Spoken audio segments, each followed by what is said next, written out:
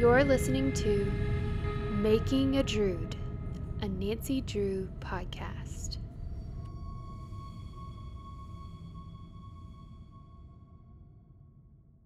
Welcome, my Droods. Missed you. Feel like it has been so long. When in reality, this is probably coming out with yet another episode because if you haven't It's a two for one deal. It is. If you haven't noticed, we're dropping a lot of episodes simultaneously. And that's just because we're determined to get them all out, all of season 2 before season 3, so that we can get to our one episode a week after show format. So we apologize if you're feeling like, man, these are all coming out too fast for me to keep up. We understand. But welcome back to Making a Drood, the podcast where we're really trying to make everyone into Nancy Drew fans. That was always the intent of this podcast. We have been successful with Teresa, so now I am ready to turn the rest of you into Droods as well. And bring it. Right. My name is Allie, and I'm the squirrely one that gets off topic a lot. And I'm joined by my good friend Teresa. Hello, everyone. She's much less squirrely and much more willing to stay on topic. It's great though, because we balance each other out. So today we're going to be talking about episode 6, The Riddle of the Broken Doll. We discussed last episode that this one kind of felt like the last episode kind of felt like it was supposed to be the season finale. So this one definitely had moments where it felt like a premiere, especially with like the opening sequence, which we'll get to here in a little bit. But before we can get to that episode, we got to take care of business. So Teresa, our keeper of the count, is going to update us on our counts. Yes. So our dead people, we are at 3 for the whole series and just 1 for the season. AJ, poor AJ, he's pulling a Tiffany here and he's being dead by himself for a good chunk of the first half. I feel like we should say 3.5 because technically George died. That's true. I guess I didn't count her simply because she's technically alive. But she's dead enough to count for the blood bucket curse. Is she though? For all I know, you're lying to me. Yeah. I think it should at least be 3.5. Well, what about you guys? What do you think? Should it be? Tell us. I will make that correction just for Allie, but I think it's debatable. Let me know. Yeah, let us know if you disagree. We'll probably have this debate every single time I say 1.5, or have that half there.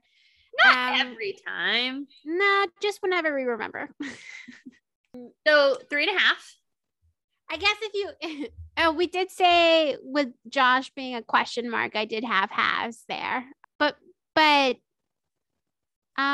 George isn't a question mark. We know she's alive. But she died. She did it flatline, I guess. She did. She was 100% dead. Like, would not have come back from life without supernatural powers. But she did. Because of supernatural powers. But she's alive. But she was dead. Fine. Okay, we're just going to have this argument. Just let us know. Maybe we'll have a poll later today or later when this episode comes out. It's true. Yes, I think that's a great idea. Let us know what your thoughts. But with that, a definitive count, right, is our ghost count, right? We're at 13 ghosts because Odette made an appearance at the very end of the episode.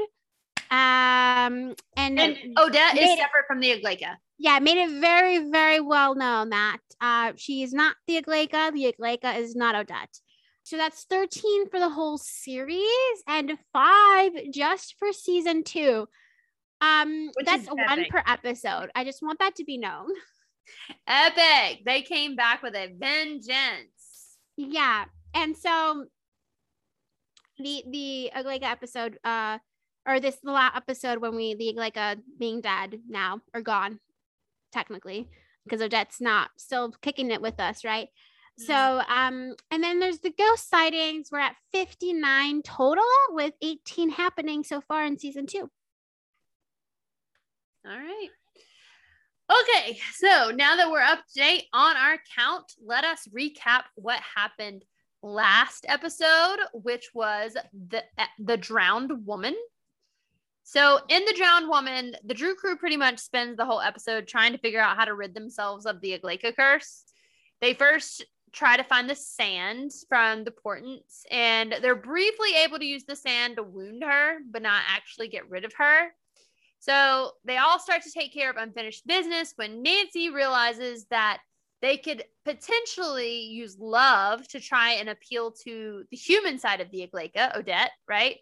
So they still have the love letters that Odette wrote to the woman she was in love with, the English woman. And when the Aglaika appears to finally take them all out, Godfather style, they read the love letters to the Aglaika. She turns back into Odette and then bursts, like she disappears. She's gone. But in the mayhem, George is fatally wounded and she is stabbed by a harpoon, the same harpoon that was kind of foreshadowed by our ghost in episode 3 of season 1. And she dies. So the blood bucket curse has been fulfilled. George died. And Nancy says, "Not today, bitch." And she gets up and runs to the Horseshoe Bay Historical Society. She remembers reading that they are housing a shroud to revive the dead. So she uses the shroud to bring George back to life. And she's revived as if nothing ever happened. She's completely healed. And in the end of the episode, we realize that by Nancy breaking the power to open that box to get the shroud for George, she inadvertently opened all the boxes in the supernatural jail of the Historical Society, and now all the ghosty, creepy, evil entity spirit things are released on the town, and we might be in trouble. Also, at the end of last episode, we saw that somehow now George and Odette are connected. Not quite sure what to make that one yet. But at the end of the episode, George was singing in French, and we saw Odette in the mirror. And George doesn't speak French, but Odette is French. So we have to make the assumption that they are somehow connected now. And that was it. That was the end of that episode. It was a solid episode. It would have been a good finale. Let's just put it that way. It would have been a good finale. But for now, it's not. It's episode 5. So we're moving on to episode 6, The Riddle of the Broken Doll. This opening sequence, I said this earlier, kind of plays a lot like a premiere because it really does. It's like, let's catch up with where all of our characters are now after this like break between the last 2 episodes.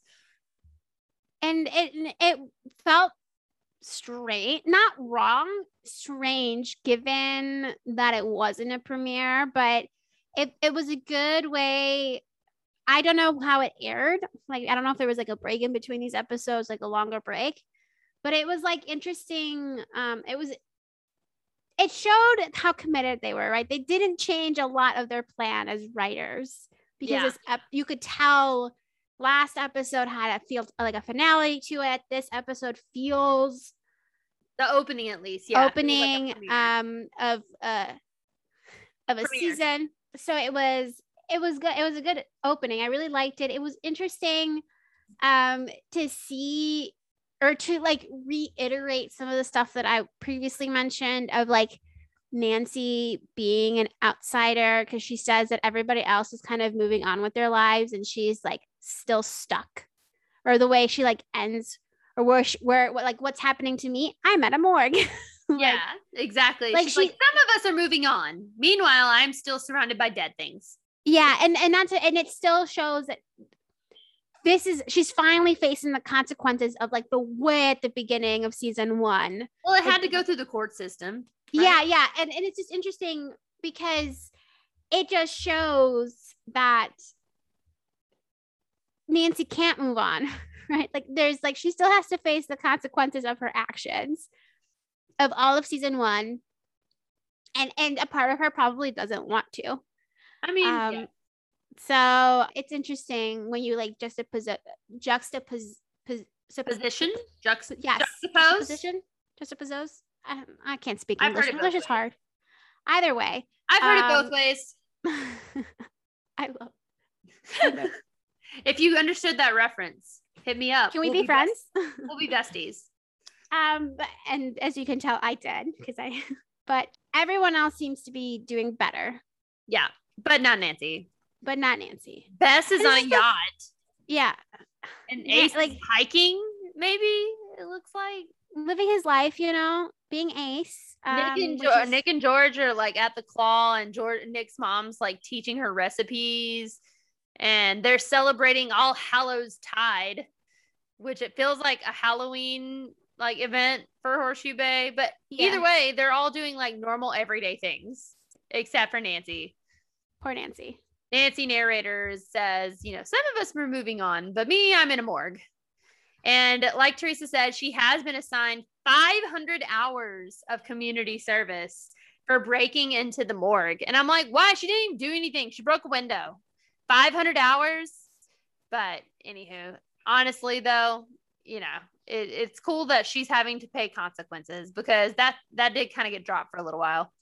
But while she is serving her morgue duties, the coroner, who is kind of an asshole, basically sticks her with the kid, his child, and he's like, I need you to watch him for a little while. And Nancy's like, babysitting is not a part of my community service. And he's like, your community service is tied to this morgue. He's in the morgue. He's your responsibility. And I'm like, I don't think that's how that works. But the little boy's actually kind of adorable. His dad is the dick. But while she is there, Tamora walks in, and it's a body. It's a guy in his 20s who's been cut up and sewn back together. And Nancy remarks, like a doll. And Tamora's like, oh, you. And she's like, oh, don't mind me. I'm just mopping. And she like runs the mop back and forth. But the guy was found in a backyard. And so Tamora's like, so I'll be back in like 6 hours. And the coroner's like, dude, this is not New York. It's going to take longer than 6 hours. It's just me. And I'm like, well, then you're an idiot, because Nancy could solve it in 6 hours. I kept thinking, I was like, if only like if Nancy could call John up, like between the two of them, I kind of miss him. I know, right? I know Ace misses him too. Like, I know that they probably had to write him off for like reasons, but I miss him. Yeah. Well, he might come back. You never know. I hope so. But Nancy asked Tamora, she's like, come on, just share it with me. I'm going to find out anyways. And Tamora's like, no. And I'm like, dude, she's going to find out anyways. She always finds out. But anywho, the coroner has to leave with his kid because he has to take him somewhere for something. I can't remember. But Nancy's left alone in the morgue, and she starts to hear sounds. And my worst nightmare. Yes, right. And she says, a couple of months ago, I would have convinced myself that was nothing. But she's hearing sounds coming from one of the bays where bodies are, right? One of the body bays.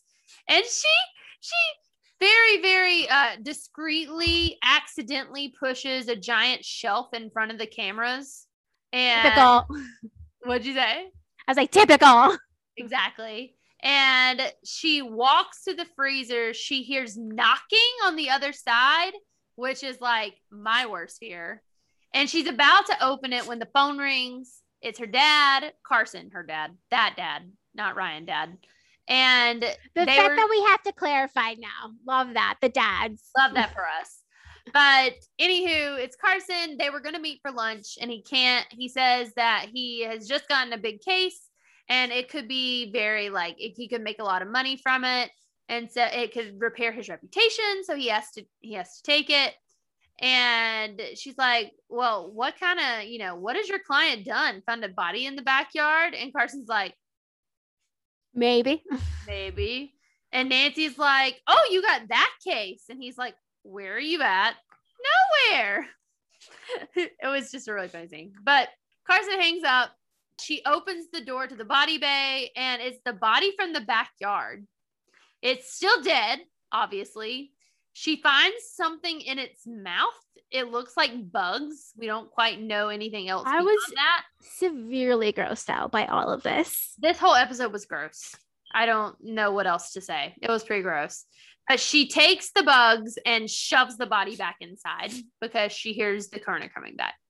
So she takes the bugs from the dead body and she goes home. And I love this moment. I put my cute married couple because she is on the phone with Ace and they're talking about food for game night. And they're just having like casual conversation, like they're married and they're having people over for a dinner party. It sounds like they're trying to like that they're the ones planning out the food because they're coming over to their apartment. Like I know. Hosting. Like what do we want to do? What do we want to do? And like she stops speaking because she starts to hear that noise again. And Ace is on the other hand, he's still talking. He doesn't realize it. And he's like, we can make Nick pick it up. Like, cause he's like, I'll pick it up. And then she doesn't respond. He's like, or we can make Nick pick it up. Like, he's like, why aren't you responding? Trying to figure out what's wrong and guessing it's something to do with him. And I was like, oh, baby. Oh my goodness. But she has to hang up with Ace because she keeps hearing the noises. So she starts checking all the cabinets and then she checks the pantry. And at first it seems like there's nothing there, but then a body falls out. And it's the one from the backyard, the gross one with like that was sewn back together and like all that jazz. So Nancy has a dead body on her kitchen floor. It's fine. Classic. It's fine. Iconic of her. Exactly. Feels right. Feels on par. But George and Nick and George's kid sisters are at the claw. George is making Millie's catfish. And while she does, she has some sort of like episode / seizure / something. And the catfish starts burning. They come in, they realize that somehow she got the wrong oil. And George doesn't remember getting the oil at all. I also just want to point out that it was olive oil, and that's how Odette made her fortune. True. I hadn't even thought about that. That's a good thing. I immediately noticed. I was like, oh, Odette, can you make it more obvious, please? Exactly. So George is having some sort of episodes now. We can assume that, yes, it is connected to Odette, even if you didn't pick up on the olive oil thing because of the end of last episode. But Ace walks in with a game and he's like, I'm going to destroy all of you. Game night, Ace crushes. The more I watch this show, the more I love Ace, because originally I preferred Nick. Like, not for Nancy, but like in general. As a character. But the more I watched this show, I was just like, there's something he's just so goddamn charming. And cute. And not cute like in a like aesthetic way, which he is very attractive. But like he's so wholesome and understanding. And he does seem to me, just like Nick, I feel like the two of them seem to be more mature. Yeah. And I've always just assumed it's because they're both older than the girls. But we know Nick is. I just assume Ace is also. I would think so. There's something I for some reason I also think so because they never mention Ace being in the high school with them. Exactly. Mm-hmm. Exactly. So he must have graduated not that much before them, but before them because he had to be at least a year or two before or older because they weren't hanging out in the same circles. Yeah. So the crew all goes to Nancy's house and the dead body is on the floor and Bess says, Nancy, did you kill someone? And Nancy's like, no, Bess, I didn't kill anyone. And she explains that it's the same body from the morgue and she thinks somehow it followed her home, like it's haunted. So at first they're all like, we should call the cops. And then they're like, Tamura's not woke to the supernatural. So we can't really call the cops because they'll arrest us. He already thinks we have a thing for dead bodies, which they're not wrong. I mean, I love though that it's Ace and Bess who initiate the conversation of we could just keep it and do our own autopsy. And It's then like, yeah. And Nancy's like, yeah. And Nick's like, no, I think here's the thing. It's just interesting because at the beginning of this episode, when Nancy was giving her spiel, like narrator Nancy, she made it seem that everyone was moving on and happy to. Like everyone was moving off the mysteries and happy to do that. But this moment, it reminds you that like, no, Bess and Ace like found something because they were solving mysteries together. Like even George was like, I kind of miss it. Like it gave us a purpose. And so like, it goes to show that even though outwardly they were moving on, inwardly they were probably just as stuck as Nancy. And it reminds you how unreliable Nancy is as a narrator. I was going to say, and it also is kind of a throwback to the pilot, right? Where all we had was Nancy's perspective and how wrong she was about everybody. Yeah. So they're all like, yeah, let's do an autopsy. And Nick's like, we're not going to perform an autopsy in the kitchen. And Bess is like, you know what? You're right. Living room. Feels right. Let's have it in the living room. She's like, there's more space. And Ace is like totally gun-ho for it. He's like, yeah, let's do it. And Nancy's like, okay, well, y'all start this. I'm going to go talk to someone who might know something about this body. So she goes to Carson's office and talks to the lady that is Carson's client now, except Carson's not there. It's just Nancy and the client. And she's talking away like, I was sewing when I found the body. And like all of a sudden Carson rushes in and you realize that Nancy purposely got there before her dad so that she could hijack his witness. As she should. As she should. He was trying to keep her from it. Like, well, what else was she supposed to do? Like, exactly. As she should. Darlene is the name of the witness. And she says they found the body under a maple tree, which Darlene does not go near. And it's something about a family superstition. And I just immediately wrote that down. I immediately was like, superstition. I relate. One. Duh. I was just like, this feels important. You know, sometimes my gut just tells me things. Nancy's reaction to that is like, oh, huh? What? Superstition? Yeah, she was poking at it. She was like, family superstition. What does that mean? She's like, that sounds like my field, something that would interest me in my supernatural leanings. But anywho, Nancy wants to help her dad basically get back on his feet. She realizes that he's having money problems and Carson is not having it. He is like, you shouldn't have to worry about this. You're the child. I'm the adult. And I just want to point out, Nancy's like almost 20 years old. So, yeah, but she's still, and while she's not a actual physical child, she's still his child. Yes, she's still his child. But still, like, she is old enough, she could be helpful to him. And he should know that by now. She solved Lucy's murder and got him out of fucking jail. I don't think that matters to parents. And I know parents are different, right? But given the type of parent Carson is, there's clear expectations to him in his mind about what being a father is. And one of those is that he is financially independent from his child. His child may not be financially independent of him, but he's not relying on them and their labor to help him survive. And so I think and I know some parents are different, right? Out of maybe situational or cultural or whatever, but Carson's just the type of parent who is like, he clearly has like, I'm the adult 100% of the time. I take care of myself and I take care of my child. My child does not take care of me until like I'm old and decrepit and dying. I mean, obviously. Yeah. But anywho, so he will not allow Nancy to help. So the crew is back at Nancy's house. Nick he's very cautious about inviting this realm of supernatural back into their lives, right? Whereas I don't blame him. He literally saw George die. Exactly. And Tiffany. Tiffany. So Nick has been grossly affected by this.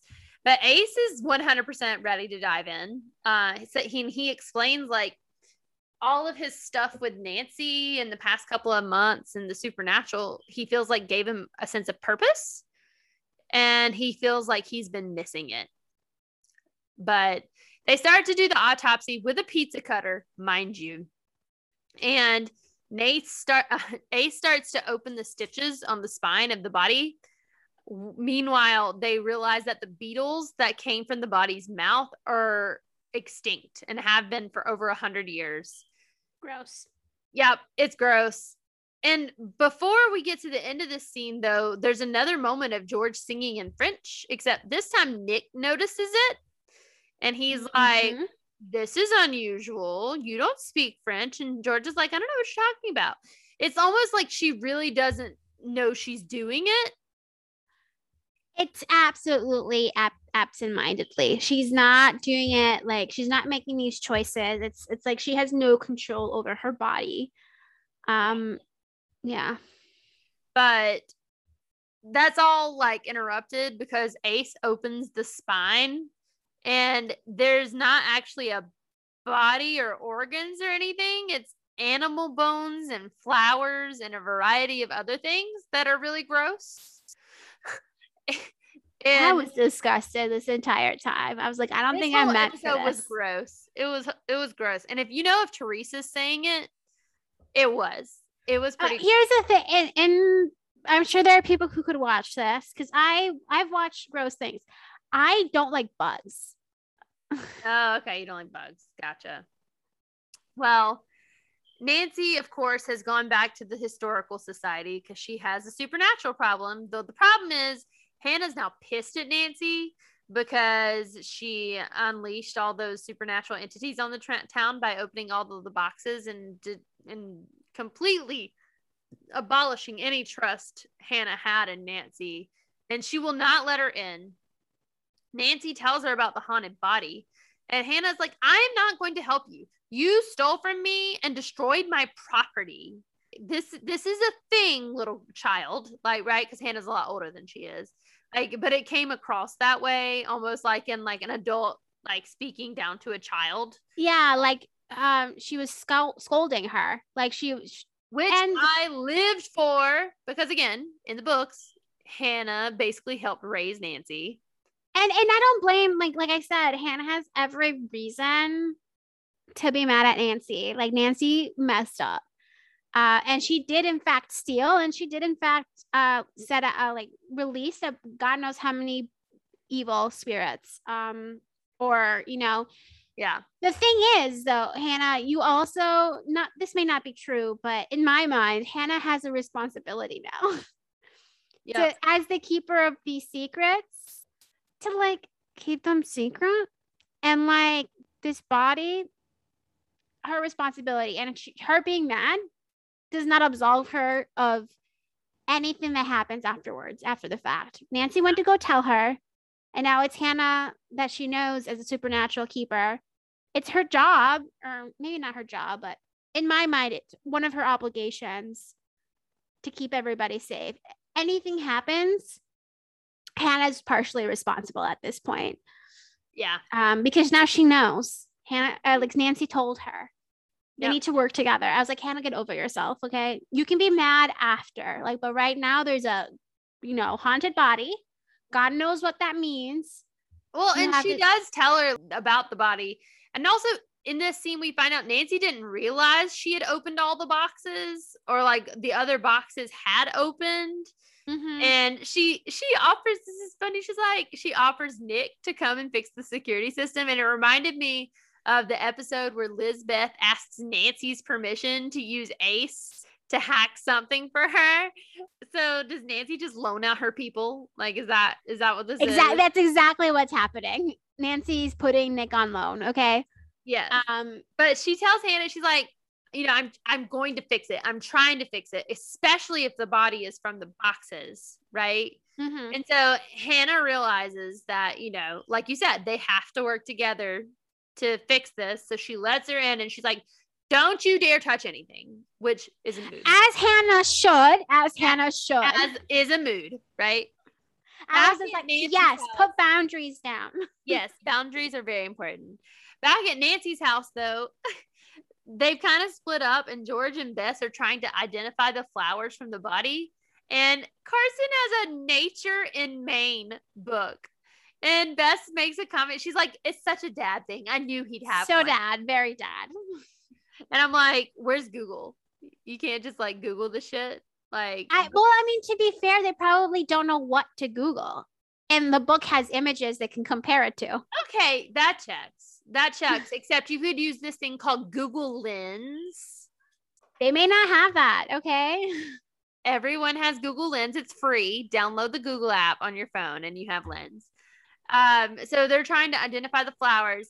Ace is with Nick in the body, and Ace is like casually performing an autopsy while trying to interrogate Nick about George. And George and Nick shares that George will not talk about her temporary death. Ace at this moment has to remind Nick that George isn't Nancy, because Nick makes a comment like he doesn't want to push George. He learned his lesson last time. And Ace is like, George is not Nancy. And I loved that moment because I understand that Nick is like learning lessons, but also I loved it because Ace was like, hold on. They are two separate people. They are. Two different people. But Ace does tell Nick that he'll talk to George for him because Ace also like was on death's door, right? In the spirit realm. So Ace is going to talk to George. George and Bess, meanwhile, have discovered that the flowers are also extinct. So all of the things in this body are coming up long deaded. And then suddenly bugs start to appear everywhere. And the corpse is leaking blood. Gross. But also not as gross as the bugs, in my opinion. Debatable. But I'm sure you can debate it, but I've made up my mind. Anyways, they call Nancy to let her know. Nancy tells Hannah, and Hannah says that she's going to speak to some clergy in Greece who specialize in post-mortem curses. And until then, there's not a lot that they can do. So Nancy heads back home, and the Drew crew is cleaning the floor hardcore. Ace is still autopsying when there is a knock at the door. And they all stop cleaning, and Nick says, maybe they'll go away. But they don't. They knock again. They open the door. It's the coroner. He has his son, Leo, and he sees the body on the table. And he's like, he thinks Nancy stole the body, obviously.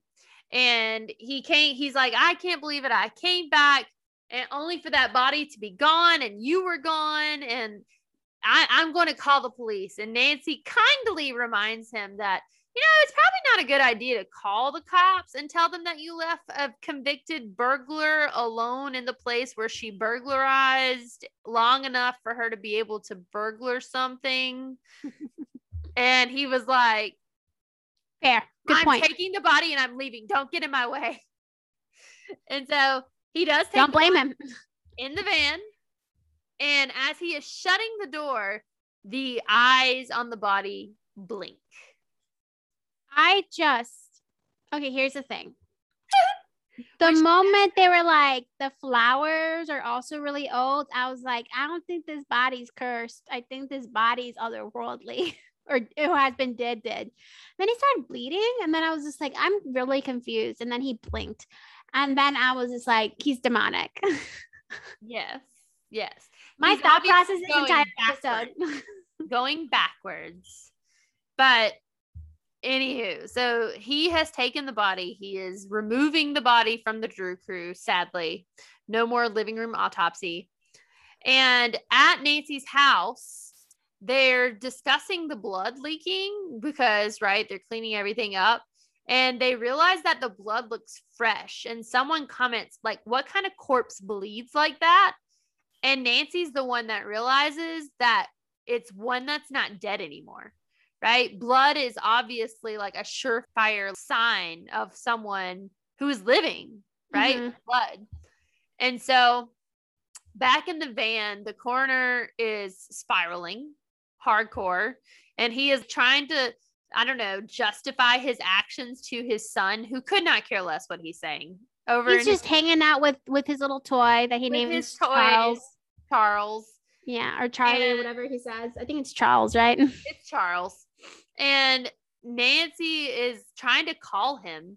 And he looks down and he's like, what is she? An omnipresent wizard? And I was like, what is it about Nancy that all these grown ass adults allow her to like get all up in their like brains and just like burrow there? I think it's hilarious because these are grown ass men and they're extraordinarily intimidated by a girl. She's an adult, but barely. I mean, you know, it just reminded me a lot of Tamora. Like Tamora is obviously very intimidated by Nancy. As he should be. Exactly. As he should be. Nancy her phone's calling, but it turns out to be Nick, and they're trying to chase them down in the roadster because Nancy thinks the body is like rejuvenated. Alive. It's alive. Leo, the son, playing with the doll, Charles, and the doll loses an arm and he freaks out because the window's down. The wind blows an arm away, and he's like, Charles lost an arm. You have to go find it. And so the dad pulls the van over. And he goes, which might have saved their lives, by the way, because he goes to look for the arm. And all of a sudden, Nancy pulls up behind him, runs to the door. And as she opens the door, the body in the back is about to attack Leo. But when Nancy opens the door, it disappears. So the body is, in fact, alive and it has escaped. Yeah. I 100% believed the arm saved their life, and I thought it was on purpose, especially after we find out who's in the doll. Yeah, exactly. That doll lost its arm for a reason. They are trying to locate this body, this rejuvenated body. Nancy asks Ace to use his dad's police scanner. She was already doing. Anyways, Hannah finds out that it's not even a human, but it's an evil entity. So kind of like Simon. And it is capable of growing a human-like body. So while everybody thought that it was actually a murder victim, it's actually the monster. And so while Nancy and the crew are trying to figure this out, the coroner, who has not been taking this well the whole time, is spiraling further and is obviously in shock. And so Bess takes the coroner and his kid home. Ace and George are going to keep looking for the monster, and Nancy and Nick are going to Darlene's house to see if they can find any clues. Mm-hmm. I just trauma bonded. Honestly, I was just like this. The coroner is the only one that's normal in this moment, and it's part of it's because he's never really faced the supernatural before, and everyone else is like basically experts at this point. But I was just like, I am the coroner. I am Connor. Connor is me. We relate. Yeah, I would be freaking out as well. Me too. Totally relatable.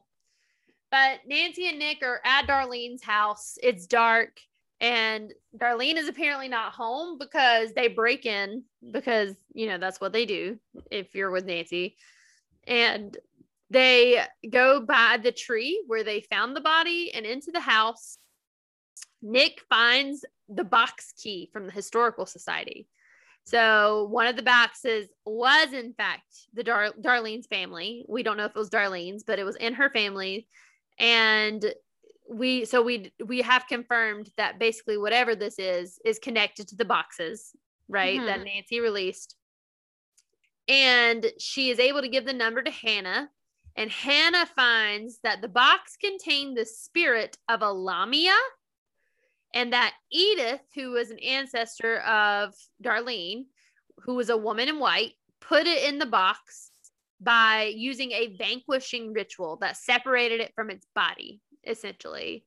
And they can't do the ritual anymore because it's far too complex.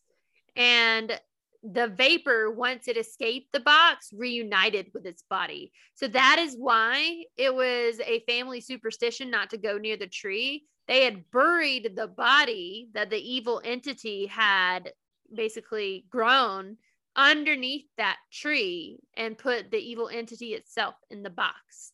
So that body had been there the whole time. Yes. And this is the moment I realized that Charles was important.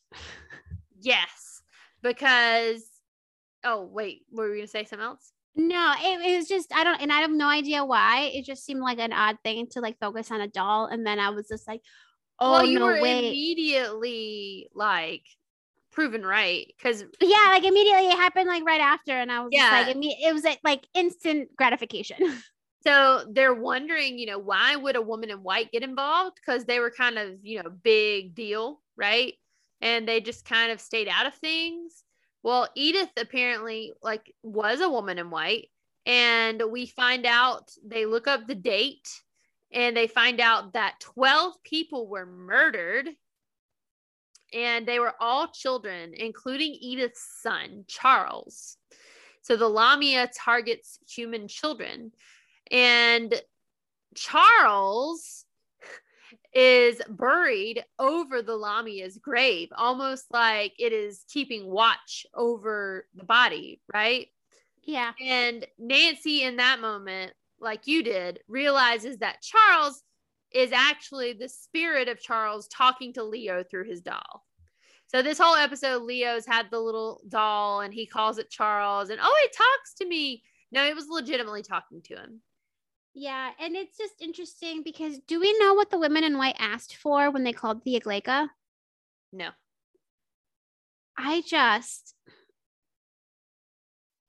They seem important, and I'll leave it at that. What, I think whatever they called for, what? The women in white do? Yeah, and I think whatever they called for, the fact that we still don't know about it, but every time they mentioned the women in white, they immediately followed up with, they called the Aglaika. They were like the first women to call the Aglaika. Yeah, that's true. But I think that's definitely a reasonable assumption. You're not making skips and bounds or anything. No, but I'm not reaching. I might be reaching a little bit, but I'm not hurting my back for it. No, you're barely reaching. George and Ace are together and they're listening to the police scanner, and Ace uses this as an opportunity to talk about his own near-death experience. And he talks about how sometimes he'll have dreams about the spirit realm. And so, you know, he asks her, he's like, what do you remember about when you died? And George says she remembers the sky and sunlight and water. And then the water started to get darker and Nancy woke her up. So she doesn't remember very much about dying. But Ace asks her, you know, is that where you go when you drift off? And she says, no, it's not. I don't know where I go. And she's like, you know, what if I never feel normal again? And so their experiences aren't entirely paralleled, right? Because George genuinely doesn't know what happens when she has her episodes. But Nancy, Nick, and Bess are at Nancy's. The coroner is still not doing well, in shock, obviously. Nancy totally ignores him. It goes to talk to Leo, who is ironically faring much better than his dad. And I don't think it's ironic. I think it proves how adaptable children are. True. And how their imaginations are so expansive and they can accept a lot of things. They're just like, okay. Well, and also he has Charles talking to him legitimately. Yeah, he's had exposure for this entire episode from the beginning to the supernatural, even if we didn't know and about protection, because Nancy realizes that because Charles' doll spirit is in the doll or whatever, that it wasn't her that scared off the entity from attacking Leo in the van. It was the doll, because he kind of held it up in front of his face to protect himself. Mm-hmm. And so Nancy questions the little boy. She's like, you know, what else has Charles told you about the bad guy? And Leo's like, I don't want to talk about this. It's scary. So Bess goes into au pair mode. She's like, let me work some au pair magic. And obviously she's had some experience doing this. She basically uses kid talk, like child language, to get Charles to talk. And he's like, you know, she's like, we need to talk to Charles. And he's like, well, Charles has been trying to talk to you this whole time. And Nick realizes that Charles can only talk to other children. And so Charles tells them that the other things that he's been told, not Charles, Leo tells him the other things he's been told by Charles is that the group of flowers from where he stood watch is what they should get, and to remember our names, all 12 of us. So obviously he's referring to the 12 children who died. Mm-hmm. And so they kind of have a game plan, and they hear on the radio the scanner that a new man has been seen making his way to the Claw, which is full of children, including George's little sisters. So again, George's little sisters are in trouble. They've been in trouble a lot. And again, I can't help but think it's because they have an inherent connection to the supernatural, that they just attract. Yeah, they just attract things like George and like Ted and I feel like they're just like a beacon. I mean, you're probably not wrong. Like, their mom is a medium, so obviously something there. But at the Claw, the sisters are fighting, and the two youngest sisters look out the window and they seem to be called by something. It's like they're being summoned, and they're drawn outside, and the crew gets back to the Claw and realize that he has the two youngest fan siblings under some sort of spell, and they're just kind of standing there, I guess, waiting to die. So they quickly throw all the stuff on the ground. They've collected what was, loved by all the 12 children, and they place it on the ground. Nancy starts calling to the spirits of the dead children and naming all 12 of the kids. He starts to suck the souls out of George's siblings, and George is like obviously trying to get at them. Nick is holding her back because Nancy finally gets to the end of the list, and the spirits of the dead children come forth from the ground. They pull the Lamia underground with them, and Charlie and Ted are saved. So Ace says, those ghost kids were awesome. Yes, they are. I agree, and Ace. Nancy says, yes, but I'm glad they can rest now. So obviously those kids have been watching over that evil entity for so long. Yeah, and when she said that, I was like, but will they? Like, is this really the end of the Lamia? I don't know. I think they finally were able to drag it back to the underworld. Oh, okay. And before, it was still above ground. They had just put it in the box. Okay. But I love the imagery of the end of this. It's very classic horror. Like hands coming from the ground, grabbing at your ankles. It was beautiful. I loved it. The candles were great. The using the power of names and remembering names is such a powerful image. It's kind of what happened with Odette, right? Yeah, it's remembering the humans behind all of the supernatural occurrences that seem to be really important, which again, I can't help but, connect up to my own theory here that Nancy's lack of self-acceptance and lack of her unsure of like which name she connects to is going to be a running theme and is going to be important given the heavy supernatural connection this season seems to be having, because names are very powerful in supernatural culture and stories, and keep that in mind. Really? Because there's a lot of a lot of like folklore and things like that are connected to, remembering names, pronouncing names correctly, summoning people by calling out names, protecting yourself. Now, just remember it. I won't forget. I've been saying that names and, have been a thing, right? And then, so, so I think it's really interesting, and I think they did a really good job at the ending of this episode. Yeah. They finally got rid of the Lamia. They go to the police station. The coroner and Nancy go to the police station, and basically convince Tamora that it was some med school prank. Convince is a strong word. I was going to say it almost felt a little bit more like blackmail, but not blackmail. It's more like they gave him a story and now they're like, it's up to you, bitch, but we're locals, you're not. So see how this goes. Who are they really going to believe? The hero of Horseshoe Bay or some new guy from New York that made fun of our bagels? Like, not to mention, like, he's very prickly and he hasn't made many friends, if any. Exactly. He's very surly. Yeah, and despite Nancy and all of her oddities, like, people like her. Exactly, because she's a local. But Nancy, not only is she a local, but her even if right now she's unsure about it, her connection to the Drew name is important. It carries weight. Yep. So Nancy says, "Can't you forgive it all on All Hallows Tide?"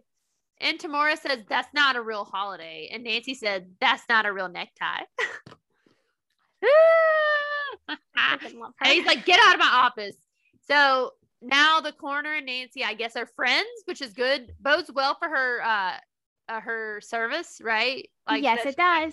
With him, but she also has a new connection, right? It's good if you're a criminal, like, master, like, solving crime. It's good to have a good connection with a coroner. I just can't help but feel like this is a supernatural. Yeah, and he knows about it. I can't help but feel like this is a replacement for John, and I miss John, and it's fine. Oh, we only got to see John a couple of times. It doesn't matter. He hasn't printed himself in my heart. But they're back at the Claw. Ted and Charlie don't remember anything, and Nick asks George, he's like, "Are you okay?" And she's actually honest. She says no. She doesn't think everything is okay, but she does say that she has to figure it out by herself, which I think is a mistake. I think eventually she'll open up to Nick and we'll need that help, but she'll have to, like, if she's possessed, not possessed, who knows? We don't really know the specifics of what's happening to George. We just know it's connected to a death. Like, she needs someone with her. She one won't be able to keep the secret forever. People will notice. People are already noticing. And two, it seems very dangerous. Yeah, it does. But we see then Nancy and Carson. Carson comes in and he's like, "Somehow, apparently Tamora has decided to drop all charges." And Nancy says, "An All Hallow Tide miracle." And Carson says, "Well, yeah, but that also meant I had to give Darlene a refund for her retainer because she's no longer being charged with anything." And Nancy is still upset Carson is keeping her out of things because she's not a kid anymore. And he says, "I'm happy that you helped Darlene. And you're right." He's like, "I can't stop you from doing it. And you're great at what you do." And so he wants to hire her to be his personal investigator to help him keep winning cases. Smartest decision he's made in his entire life, beyond adopting Nancy or kidnapping. I don't know what it is, but yeah, true. That was also smart. But Nancy says that she wants a paycheck and she has to be able to keep her part-time job at the Claw because George would be lost without her. I love Okay, do she even at this point do any of them work at the Claw? No, how is that restaurant functioning? They're always gone. No, but it's so cute because she's not referring to the job. She's referring to her family, right? Like, she wants to be back at the Claw. That's where their home base is. That's where they solve mysteries together. I felt like it was not about the job. Well, yeah, like I repeat, she doesn't really work there, so it couldn't be about the job. Oh my goodness. Anyways, the last scene, we see George. She's at the Claw, looking in the mirror. She's saying out loud, "I'm still me." And it's like she's trying to convince herself when all of a sudden Odette appears off camera and says, "I'm here too." We see her in the mirror walking towards George. George obviously sees her out of the mirror, though, even though we don't. So we know that Odette lives inside of George, right? So George is possessed again. Poor George. She's such a, it's like Leah does a beautiful job with all of her the possessions. Yeah, they were like, can like, we really can't catch a break. Can't catch a break. So that was the end of that episode. Now we move on to Easter eggs. I actually did not find any Easter eggs in this episode. I felt like this one was pretty much just living in the supernatural world. Like I've said before, the Nancy Drew book series was never really supernatural. It was always, there was a human cause behind what appeared to be something supernatural. So in episodes like this, where it's very heavily supernatural, it's much less likely that I'm going to find something that is an Easter egg. So moving on to ratings. Today we are rating our episode on a scale of 1 to 5 possessed action figures. And 1 is garbage, 5 is iconic. Where are we at, Teresa? As much as I enjoyed bits and pieces of this episode and the aesthetic and idea of it, I did not love it. Or the execution of it felt a little flat to me, which I thought I would never say. So I only gave it 3 possessed action figures. So I agree. Okay. I agree. I also gave it 3 possessed action figures. Wow. Yeah, this might be my least favorite episode so far. I can't help it. I might agree with you. I don't think I've given a lot of 3s. I have not either. I don't give a lot below 3, like 4. I've never gone below a 3, but I don't think I've given many 3s. I think up until this might be my second or third 3. But like I really think this might be my least favorite of either season so far. I just I remember feeling the same way when it aired. Like, and my other episode that comes to mind that I was like, meh, was the one where Ace was in the spirit realm. That was another one that I was like, meh, but I like that one better than I like this one. I just think the potential for this to be a really amazing episode was there. Like I said, I love the concept of it. And as a horror fanatic, I think they could have done a lot of things. And I think what they decided to do might be purposeful, right, for the upcoming episodes, right? But to me, as a standalone episode, fell flat, especially following an episode that was really well done with the drowned woman. This one just didn't live up to it as a follow-up. Yeah, it was especially rough comparing the two side by side. But yeah. I felt like also the ending was just rushed. Like they spent and you could feel it too, right? They were running, and I get it. They were like, but it wasn't as elegant, I think is a nice word. Like it wasn't as elegant as the mysteries usually are, and like how they're usually tied up. Yeah, and again, a lot of it felt more. And most of the mysteries that they have, like the standalone mysteries they have per episode, though they do set up some other stuff, sometimes feel very neat and tidy. And this one very felt like the purpose of the mystery was to set up other things versus it just being the mystery. Like the whole vibe of it, like it felt like they were setting up a lot of things, and the purpose of the mystery wasn't the mystery itself that needed solving, but to have this mystery so you can have the next thing.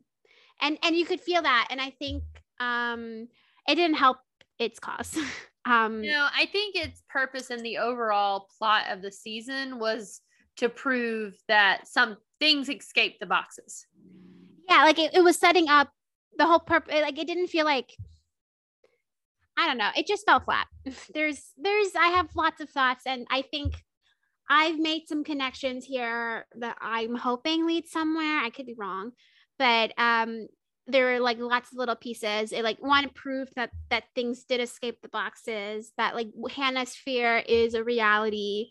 I think it also proves that not that this needed proving, but that superstitions in Horseshoe Bay have a layer of truth to them. But it's interesting how they decide to do that. And I like, again, I made a connection, and it's kind of going into my predictions a little bit. That like family superstitions mean something outside of just town superstitions, and that there's a layer there that they need to explore a little bit, and that like I think they were setting up the relationship between Nancy and Connor as the coroner for a purpose, and that felt very purposeful, right? And so like everything though I think was done for a reason. I don't think it was just a bad episode for no reason. Yeah. It didn't, the mystery itself felt weaker because it was setting up so many other things. Yeah, I got you. Mm-hmm. All right. Now we move to predictions. Yeah, so I kind of talked a little bit about it already, but I think I thought you might have. I was like, oh, she's veering into prediction territory. And here's the thing. The family superstitions. Darlene had a very specific family superstition that was connected to the overall mystery that they were solving, right? And I think that's gonna come back. I think it's gonna be a running theme that family superstitions, family legacies, family stories, right, that we tell, and we all have some, right? Like stories that you just like, you laugh about it. You're like, oh, our family just doesn't do that thing because of this story, right? It's gonna be important. So I think what they're gonna end up doing is every time something even remotely supernatural happens, they're gonna look for the families who have stuff in boxes, and they're going to ask and look for family superstitions and family stories that might lead to clues or connections to what could possibly be in boxes and how to defeat them, because there's a layer of truth to those things. And obviously some of these boxes have had things in them for a very long time, generations. And so things that were warnings or memories become legend, become stories, right? Become folklore. And so I think there's going to be a lot of getting to know the people of Horseshoe Bay on an intimate level, and getting those personal superstitions, personal, myths of the people of the town, because it's a town that really is rooted in locals and who the locals are and who they aren't. And I think it means something that Connor was specifically labeled as a local boy, and setting up that relationship between Connor and Nancy, and setting up a label, like a level of trust now, given that Nancy saved Connor and specifically saved Leo. And now that he knows that the supernatural is a thing. And so Connor's coming back. I think he's going to come back, not with a vengeance, but with a lot of bodies I think are going to be dropping, not soon-ish, but around the corner. And I think Connor is going to be a big part of that, and his connection to being a local is going to be important there, and what kind of superstitions his family has, if they have any, and anyone that he knows that might have some, as they solve mysteries moving forward. I also want it to be known that Connor has a connection to the flower shop that I previously mentioned. It sounds like his wife might be Lily, and so from Lily's Garden, the flower shop, that I think might have some significance or importance to the illegal activities of some sort, from the Hudsons and the Marvins and possibly other families or people in town. But also I think there might be now a connection to the supernatural with Lily's shop, and what that could mean, given that it sounds like she might be the only flower shop in town, and people dying, and flowers have some she roots. is married to Connor. Yeah. And so I think that might have something to do with it. I don't think it's a coincidence that Lily made that one line or that comment in that one. Was it episode 2 or 3? I can't remember. I can't remember either. About her being very secretive and having like confidentiality in her shop, and her being, I think it was 3. I think that was the AJ episode. Yeah. And Connor seemingly being married to her, or having a connection to the flower shop when he mentioned his wife and, him being now seemingly going to be important moving forward, given that he's a coroner, and the kinds of stuff that our crew here gets into. I think I feel semi-validated that Nancy's now teaming up with Carson, because I did mention very early on episode 1 that Carson's clients were going to be very significant in this season. And it sounds like they will be, given now that Nancy will be working for and with Carson, doing some investigative work for his clients. And I'm sure she's going to find things that are going to be connected to the overall mystery of the supernatural, given his clients, because it sounds like his clients will be locals, right? And so I wouldn't be surprised if Darlene won't be the only person she interrogates without Carson's permission. But now that she's part of the team, it will be less illegal. True. Or less frowned upon. Yeah, less frowned upon, as she's an investigator. Though I imagine Carson's going to do his best to try to keep her as far away from actual investigating as possible, and probably keep her within a parameter. It won't work, but Office work. Yeah. Given that he's a father, and she has a tendency to find trouble. Something she has in common with Ryan.